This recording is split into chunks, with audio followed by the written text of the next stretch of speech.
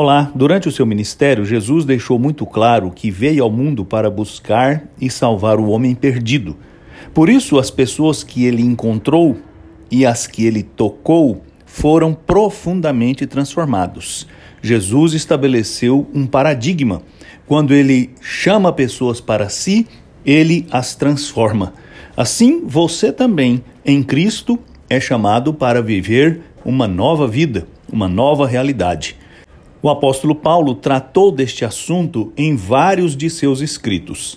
E no capítulo 3 da carta que escreveu aos Colossenses, no versículo 12, nós lemos: Visto que Deus os escolheu para ser seu povo santo e amado, revistam-se de compaixão, bondade, humildade, mansidão e paciência.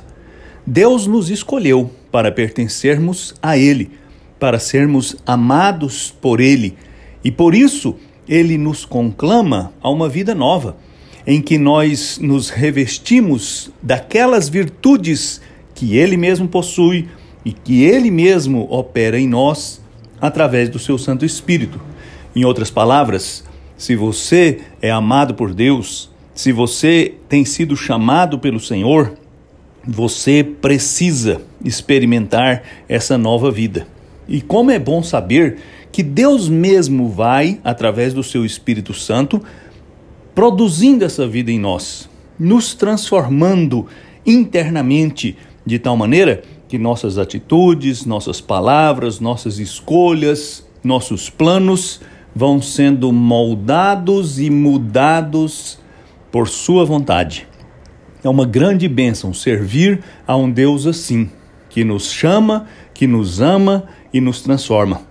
Assim, Jesus fez durante o seu ministério terreno, assim Ele continua fazendo hoje, através do seu Espírito Santo.